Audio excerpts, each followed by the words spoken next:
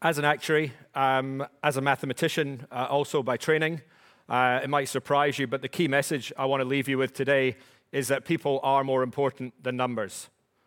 The inspiration for my talk really comes from a couple of things. It comes from being stuck in that sort of home office, that home library during COVID. I'd often been asked for career advice by people wanting to set up in investment management. I looked at all these books that I was surrounded by every day, and I thought, wouldn't it be good if someone could summarize these neatly?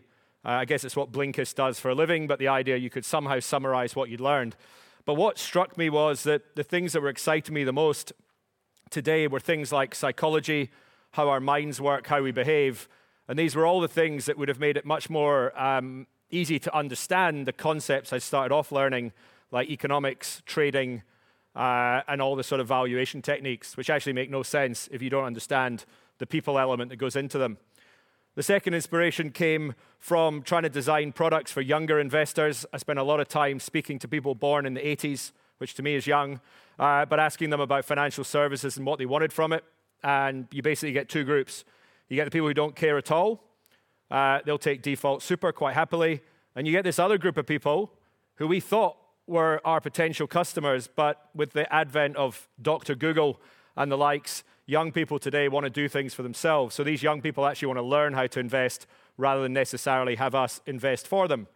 So that inspired me further to think about how could you make investing easy, given that most of us have learned about investing in the wrong order.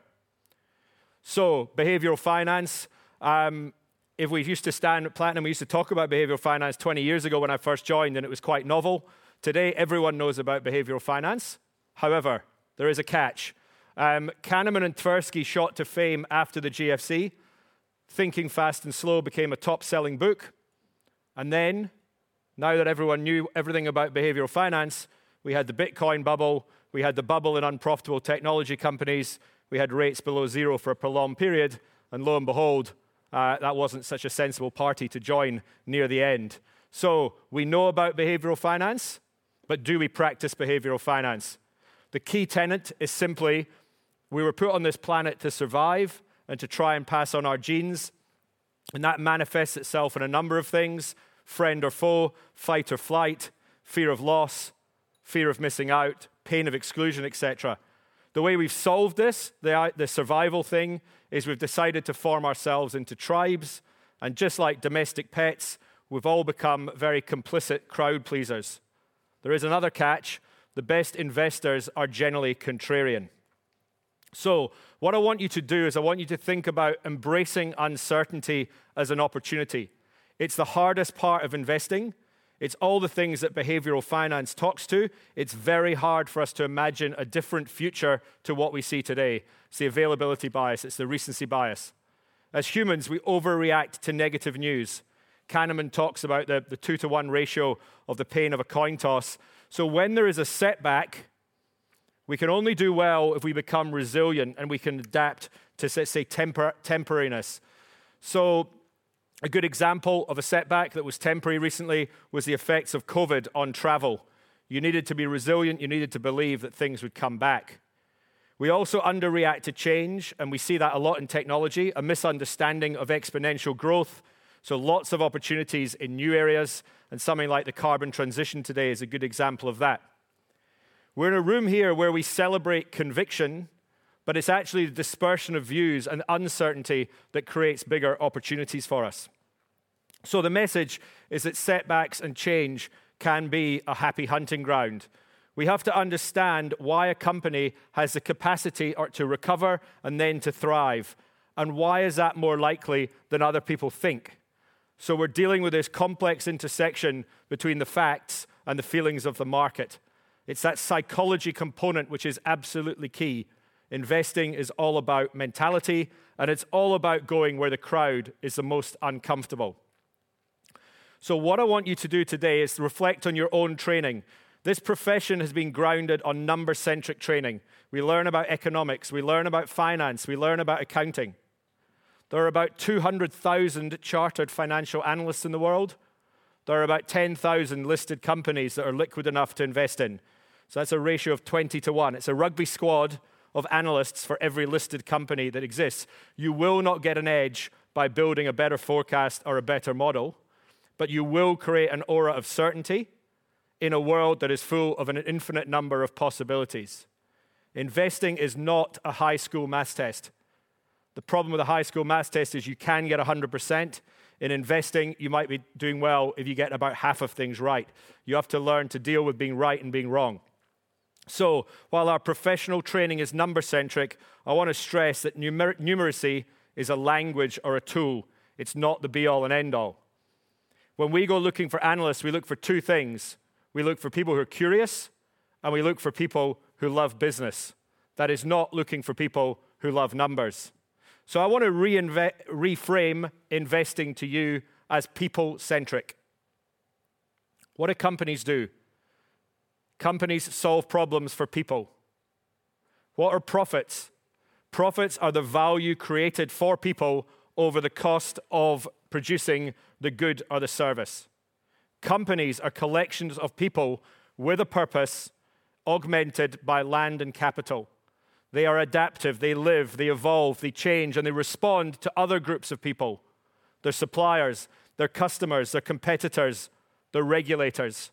Their shares are priced by a market, which is a collection of people.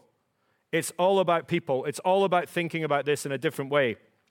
So reframing is about taking something you believe and looking at it in a different way. I had real problems recently when I phoned a bank who had some special interest rate on, and I was asking the guy on the phone if I could lend him some money. And he was confused because he wanted me to save with him, and I couldn't get past the fact I was wanting to lend him some of my excess savings. So we sort of reached a bit of an impasse. It was a bit of an unfulfilling phone call, but it was about reframing the problem that we were trying to solve. I had excess savings. He wanted to borrow them from me. So we need to keep thinking about things in a different way. Investing well requires empathy. Someone rather famous in this field, Warren Buffett, talked about IQ beyond a certain level not being necessary. It's all about temperament.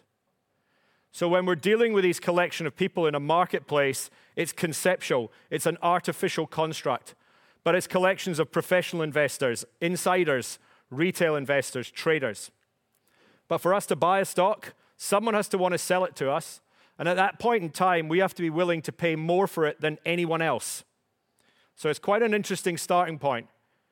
You may have heard of the winner's curse, but every time you buy a stock, you're effectively exposing yourself to the winner's curse. You've got to understand why at that point in time, you're willing to pay more for this opportunity than anyone else, and someone specifically wants to sell it to you. John Maynard Keynes had the beauty contest where rather than asking people who is the most beautiful person in this lineup, he asked people, who do you think other people think is the most beautiful in this lineup? And that's what markets are like. It's not first order thinking, but it's thinking about the views of others. So in order to do well, you need to be empathetic. You need to acknowledge others, anticipate them, ask the right questions, debate openly, embrace diverse views. So what I tried to do, and to resolve the fact that this was all about people, yet I'd learned it the wrong way round, was to build a simple learning model. And what we'll call that is the case study of one. Each of you is one person. I am one person. So let's start by understanding ourselves. How can you predict a complex economic system if you can't understand yourself? So, understand yourself, then understand couples, understand teams, understand... And look, I manage a team of 34 people. It's pretty hard to understand what each of them are up to at any point in time. Relationships add complexity, and I spoke about that here a few years ago. But let's start with one as a model and then build from there. Let's invert the conventional problem that people are trying to solve. And my illustration of this comes through the concept of investing for life. I created a podcast series to try and showcase this model. So looking at myself as a case study, I looked at my own setbacks and the changes that I had to face. The key for me was in 2018 when I was in Boston on a business trip. You might say I was burning the candle at both ends, but I felt particularly unwell, and I took myself to the hospital emergency room. When my 10-year-old daughter called me to ask if I was going to die, I would say it was one of these kind of wake-up moments that starts getting you reappraising the way that you live your life. We then had COVID, the loss of travel, and I know everyone was affected by COVID, but my life had revolved around traveling for business and then using my spare time to travel for personal purposes, and I felt a big sense of loss. So there was a lot of recalibration that needed to take place. For me, it was cutting out alcohol, it was a better diet, it was more learning, and trying to be more present and take exercise. So that was my model, and it gave me the inspiration to look at the model for other successful Australian-based people and to see how they have dealt with setbacks and changes in their own life. So this is what I put to you as the model of one, and trying to see how human beings respond to setbacks and to change. There's a collection of the guests from my podcast series on the screen just now. I've explored different things with 25 different people over the last 18 months. But we've covered a wide range of topics from illness, injury, sexuality, relationship breakdowns, loss of parents, miscarriages, boredom, prejudice, bullying, and more. All of these people that I interviewed showed that they had the tenacity to respond. They had the resilience and the ability to bounce back. Now, not everyone does. And that's important because when we take this model and we apply it to companies, we find that not every company has the resilience to bounce back. Not every company has the tenacity to come back from the setbacks that they have to deal with. It's the same for industries and potentially for economies.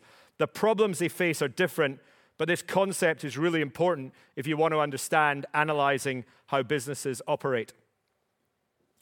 And I think it's important to try and shift people's thinking because I think as a profession, we need to attract new talent. The investment profession has been based predominantly on economics, on finance, on accounting. As I look around the room, and I'm sure if we look online, there's an imbalanced cohort, particularly by gender. But the key skills in this industry are psychology, their philosophy, their understanding how things work, their understanding history. To do well in this industry, it's about understanding people. So there's no way that this industry should be so male-dominated. It should be more broad, and we need to reframe not only the problem we're trying to solve, but we need to reframe the skill set that we need to reflect reality and to look at the success that we're trying to achieve and make it a more appealing industry and profession to a broader group. How can we assess the market view, which is the view of all people, without having a diverse perspective ourselves? So I want to summarize. The best opportunities, I think, are found where the tribe is at its least comfortable. This is when the future is most uncertain. And as I've said to you, we should be hunting around setbacks and hunting around change. But we need a systematic approach to that. And if we start by learning the numerical side of things and we miss the people side of things till later, we're not going to find this an easy problem to solve.